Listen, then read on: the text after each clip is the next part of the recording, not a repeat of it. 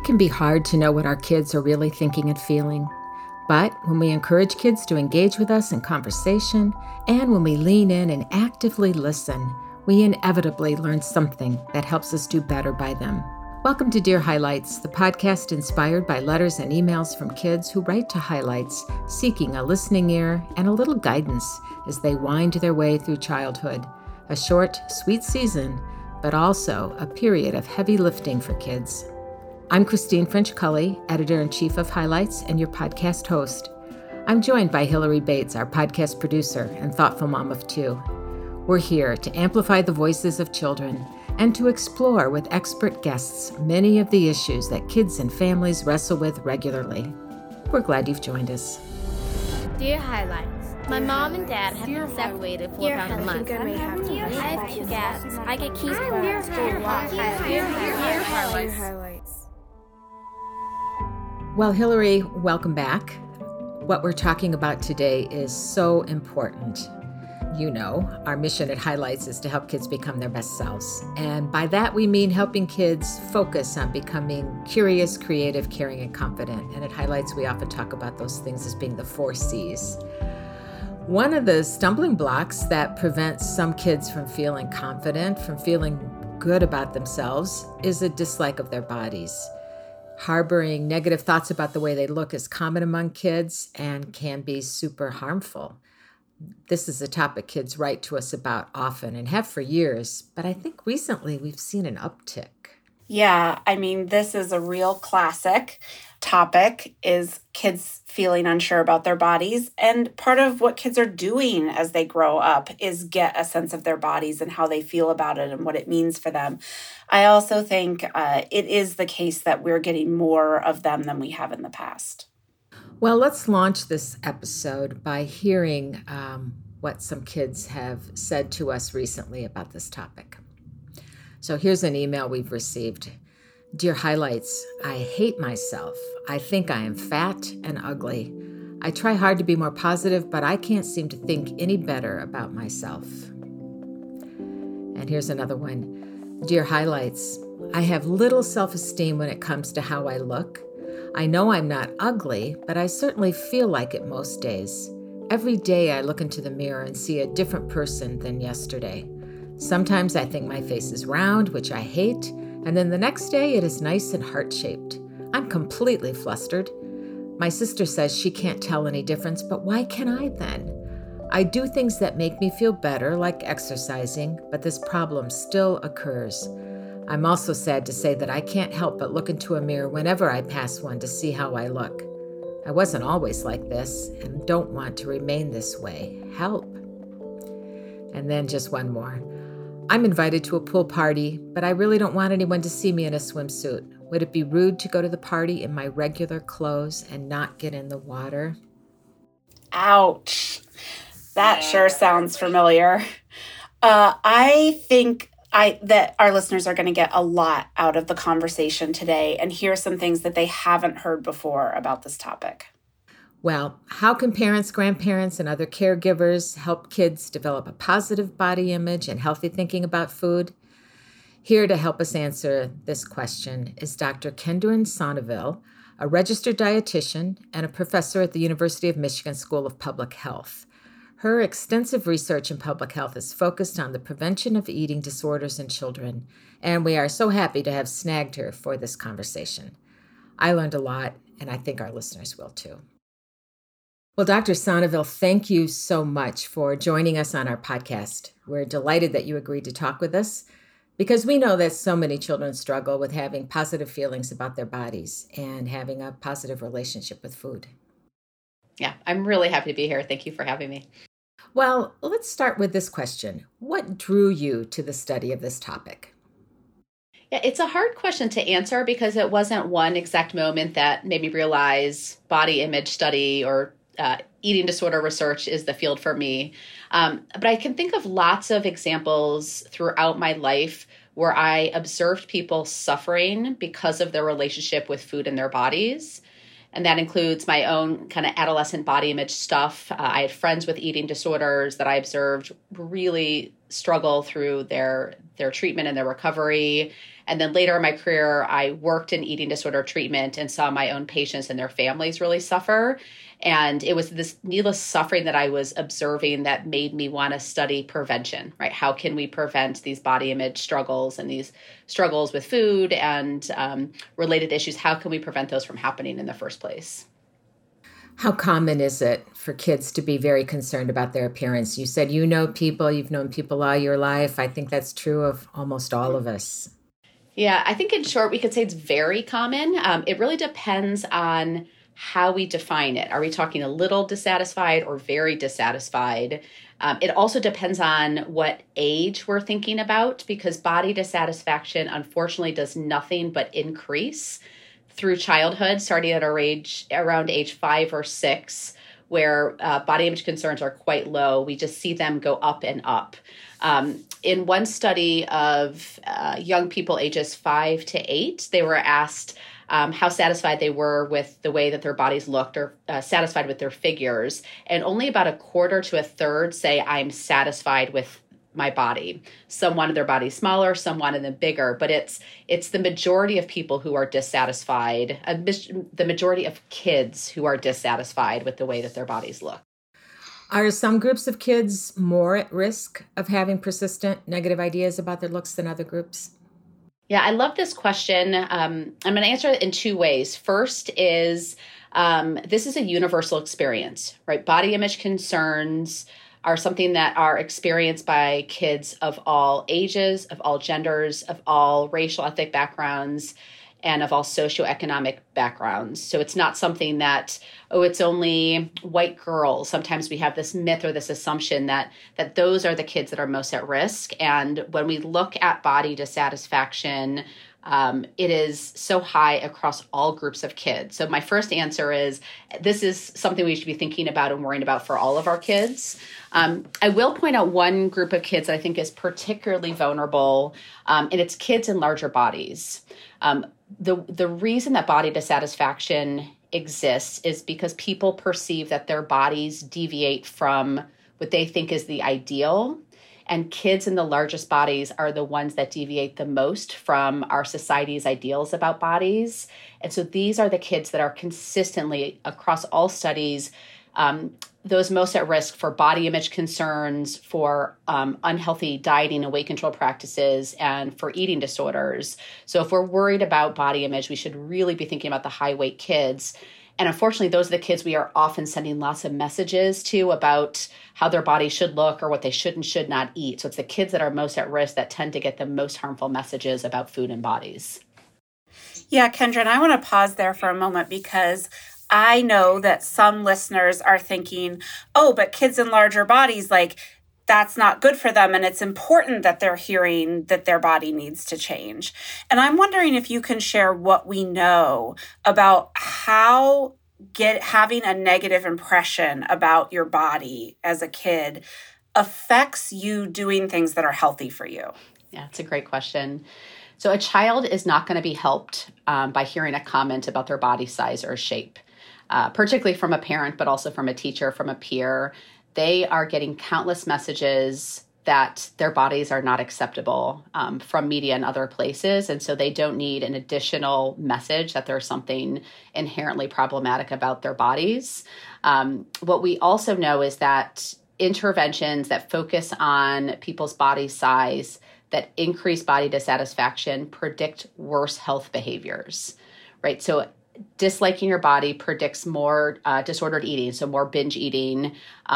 It counterintuitively predicts more weight gain over time, less engagement and healthy health-enhancing behaviors, things like fruit and vegetable intake, that type of thing. So body shame, and maybe this is really intuitive, like shame does not predict good outcomes, right? This is not a particularly good motivator, but it's particularly true in the context of wanting to promote good health in people irrespective of their body size. Making them feel good about their bodies is most likely to encourage them to engage in the most health-enhancing behaviors.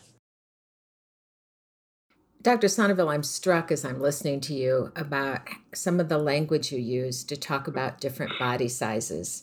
Could we just pause for a moment, and can you talk a little bit about those kinds of labels that sometimes people use and language?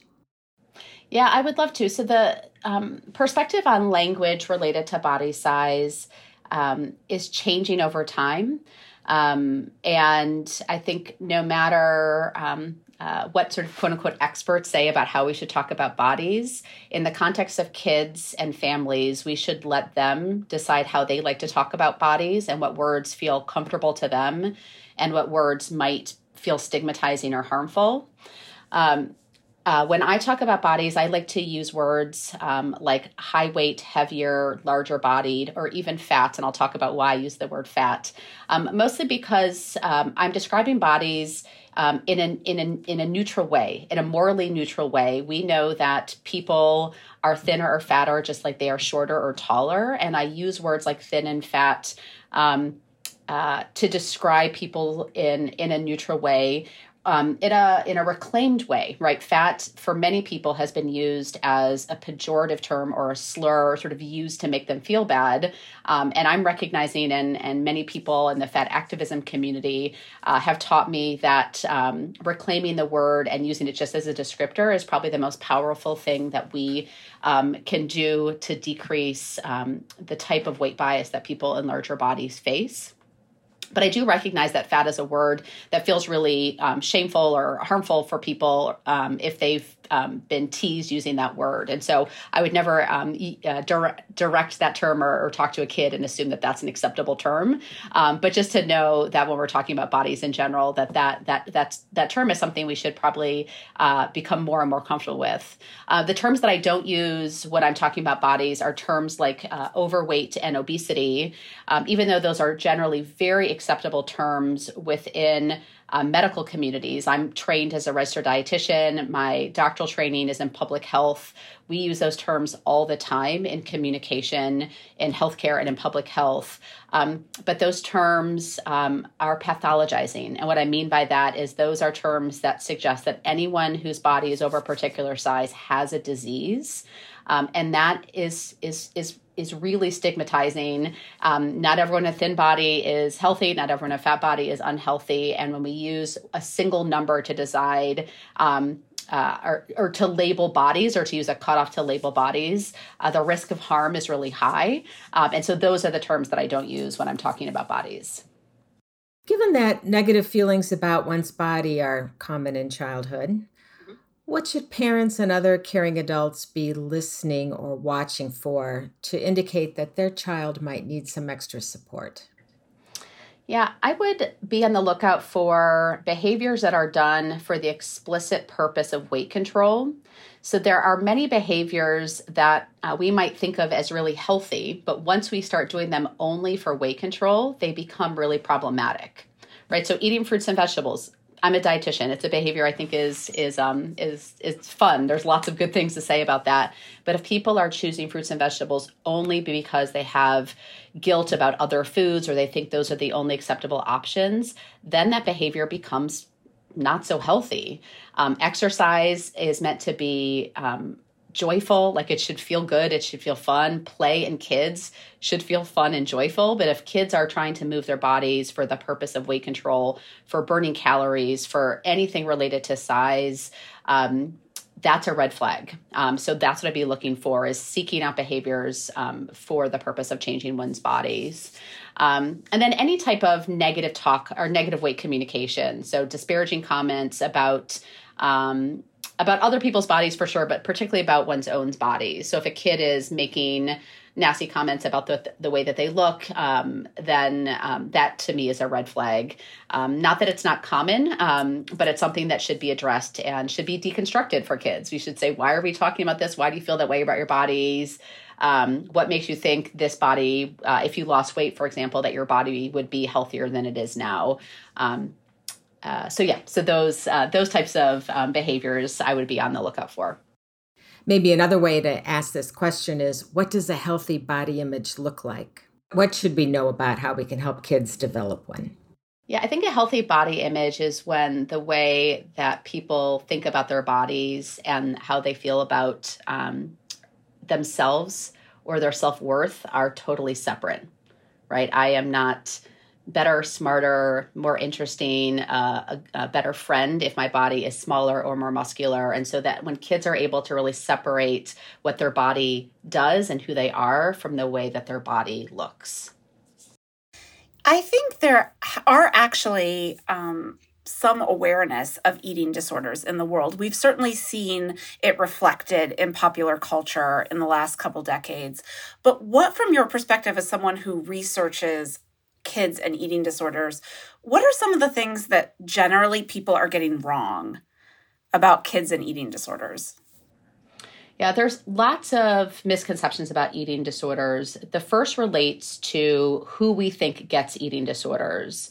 So I mentioned there's sort of this assumption that eating disorders affect thin women. There's an acronym called SWAG, Skinny White Affluent Girls. There is a misconception among healthcare providers, that those are the people who are most at risk for eating disorders. And in fact, everyone is at risk for having an eating disorder. We are only noticing them or diagnosing them in people who sort of fit this stereotype. And so it means that people who have eating disorders, who are in thinner bodies, who are white, who are women, they're the ones that are getting treatment, but they're not the only ones that are suffering. And so I think that's a major misconception. The other is that they're about vanity or appearance, and in that way are not that serious. And certainly there are appearance concerns or body image concerns that can put people on the path to developing an eating disorder. So body image concerns are likely to get kids to start dieting. And what happens when people diet, when they are sort of deprived of food and they have this sort of mindset that they're not going to get what they need, their brains become preoccupied with food, and that's really the perfect storm for developing an eating disorder. But eating disorders are serious mental health diagnoses. They have a higher mortality rate of nearly all mental illnesses, particularly in younger populations. They have the highest mortality rate. And so thinking about them as an issue of vanity or not that serious or something that people can opt into or out of is sort of a grave miscalculation of the seriousness of eating disorders. And more so than other mental health conditions that are common in young people or in adolescents, for example, things like depression or anxiety, people with eating disorders are far less likely to get treated for their issues. And so I think there's just like a lot of assumptions that people can just get over them, that they're not that serious, and they are very serious. And we have good treatments available if we can get people to those treatments. I think of all the topics that parents encounter where they want to share certain messages with their kids, this one can be the most fraught. And that is because for so many adults, they are also not comfortable in their own bodies. They have not come through. There's a lot of issues we deal with and letters we get from kids where we look back and we think, oh, it was so hard to feel that way in childhood. But we're past it, right? We don't have the same concerns. This is one where that is often not the case. Many of us are living in adult bodies we're not comfortable with, or we criticize ourselves on a daily basis. How can adults who are still in that mindset themselves still offer their kids a chance to break the cycle around this topic? Yeah, so I would start by just having a lot of self-compassion for parents. I think it's really frustrating if you struggle yourself with body image concerns to see your kids struggle and worry that you might have contributed to your kids' body image concerns. And what I'll say is that eating disorders do have a strong genetic component, and there's nothing that people could say or do perhaps to have changed that course. And so I think to have that acknowledgement that there's a strong genetic component, and we do know that parents with eating disorders are much more likely to recognize those symptoms in their kids. And that's really good news because they get to treatment sooner. But again, the self-compassion is it makes a lot of sense that adults have a lot of body image concerns because that is the world we live in, right? A world that tells people they should not be comfortable with their bodies that are aging, their bodies that are getting heavier, that they should be actively fighting against messages of body acceptance. I encourage parents to to surround themselves with supportive people who don't buy into these messages of thin supremacy or of diet culture, or whatever term we want to use to describe it. Surround yourself by body neutral or body positive people. Really be mindful of your social media, who you are opting to follow. Are you following accounts that talk about dieting or fitness or wellness? And, the wellness industry has really been co-opted by people who are promoting thinness or extreme behaviors for weight control. I like to follow fat activists and people in the fat liberation or body positivity community that are sending alternative messages that body acceptance is something that is possible and achievable and associated with lots of sort of good outcomes. And I guess the last thing I would say is that body image concerns and eating disorders are treatable even outside of adolescence and young adulthood, that adults who are struggling with their body image can and should seek help. Right? People should not be needlessly suffering, again, at the hands of their relationship with food and their bodies, and they should seek their own support. In terms of how they can interact with their children, I mentioned that obviously eating disorders have a genetic component, and some of that will be passed along, for lack of a better word. But there are things that they can do in terms of the way that they interact with their children, even if they are struggling themselves. Avoiding direct comments about their child's body size is probably one of the most important things that they can do to protect their children from body image concerns. Above and beyond that, parents should be really mindful of the way that they self-talk, the way that they criticize their own bodies, or they criticize other people's bodies. So people on TV or people on the news or people on the streets, comments that suggest that someone shouldn't be wearing a particular outfit because their body size, or that they, disparaging comments that someone has gained weight. The extent to which they can eliminate that talk or sort of censor that talk around the child, even if they're sort of struggling internally with sort of judgment about weight or their own, body concerns, they can protect their child by avoiding this exposure to messages that suggest that someone's worth is in any way tied to the way that their bodies look. Coming out of the pandemic, one of the big stories has been weight gain. Weight gain for adults, weight gain for children during this period of stress and isolation over the last 2 years. And I think a lot of parents are probably wondering, as hopefully we're emerging from the worst of the pandemic, what should they be doing next to promote the health of their child? If you could just speak directly to parents right now, what would you say is the most important thing for them to focus on in this moment? Yeah, I love the sort of framing this around the pandemic, because the amount of hysteria about pandemic weight gain is really surprising, right? To have experienced this collective trauma that all people have been experiencing, and to deduce this to concerns about, the COVID-19 or the quarantine 15, I think really puts into focus what a profound issue we have with body image in this country. And if you or your child's weight gain is the worst thing you have to worry about in this pandemic, consider yourself so lucky and so privileged.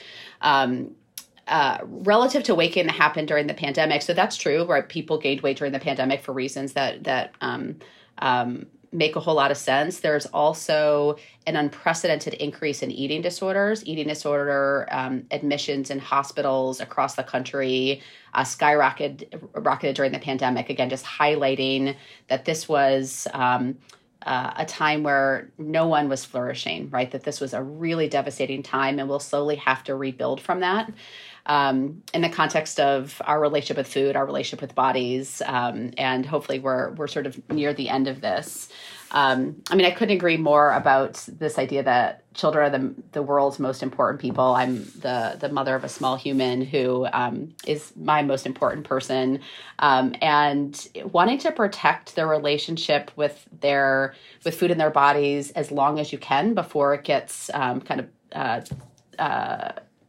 outside forces send messages that sort of rattle kids' self-confidence. In my house, we have a rule. We say in this house, we don't food shame, we don't body shame. It's really simple, but to put down this notion that we shouldn't be moralizing food, we shouldn't be moralizing bodies, to put sort of this binary thinking of this body's good, this body's bad, this food is good, this food is bad, is really harmful, right? And I think we can send messages that we can be celebrating diversity in bodies in the same way that we celebrate diversity in all other human characteristics, rather than pathologizing, right, and assigning blame or making kids feel less worthy because of the foods that they're eating or the way that their bodies look. You talked about outside forces, and I think sometimes parents feel like they're just pushing the boulder up the hill all by themselves. There are so many outside forces that seem to conspire against us, and you've given us so much good information to think about here. And, if we really truly believed that children are the world's most important people, everybody's children, not just our own children, what would we as a society do differently when it comes to helping all kids think about their bodies and foods in more positive ways? Yeah, I think the issue of size diversity as an under-recognized area of the conversations about diversity that we're having is sort of what I'm thinking about. We need more representation of kids of all body sizes in magazines, in media, in television shows, because the kinds of representation they see now is really limited, right? Most of the bodies they see portrayed are of thin, able-bodied kids, and the rare exception to those are often not presented in a neutral way. And so I would like to see more celebration, again, of size diversity, and not be thinking about how can we pathologize and tell people their bodies are wrong, but recognize that all bodies are good and are valuable. Thank you. That's a good reminder, especially for those of us in the publishing business. That is one of our goals at Highlights, but I'm going to go back and take a look and see if we can do that better, even better. Thank you so much for your time. This has been wonderful and so enlightening. Yeah, thank you. I enjoyed the conversation. Thank you. You can learn more about kids' hopes and dreams and their worries and fears from the book, Dear Highlights, What Adults Can Learn from 75 Years of Letters and Conversations with Kids, available on highlights.com or wherever you buy your books. If you enjoyed this podcast, I hope you'll subscribe and share the link with your friends. Special thanks to the producer of this podcast, Hillary Bates, and also to our audio engineer, Ted Weckbacher.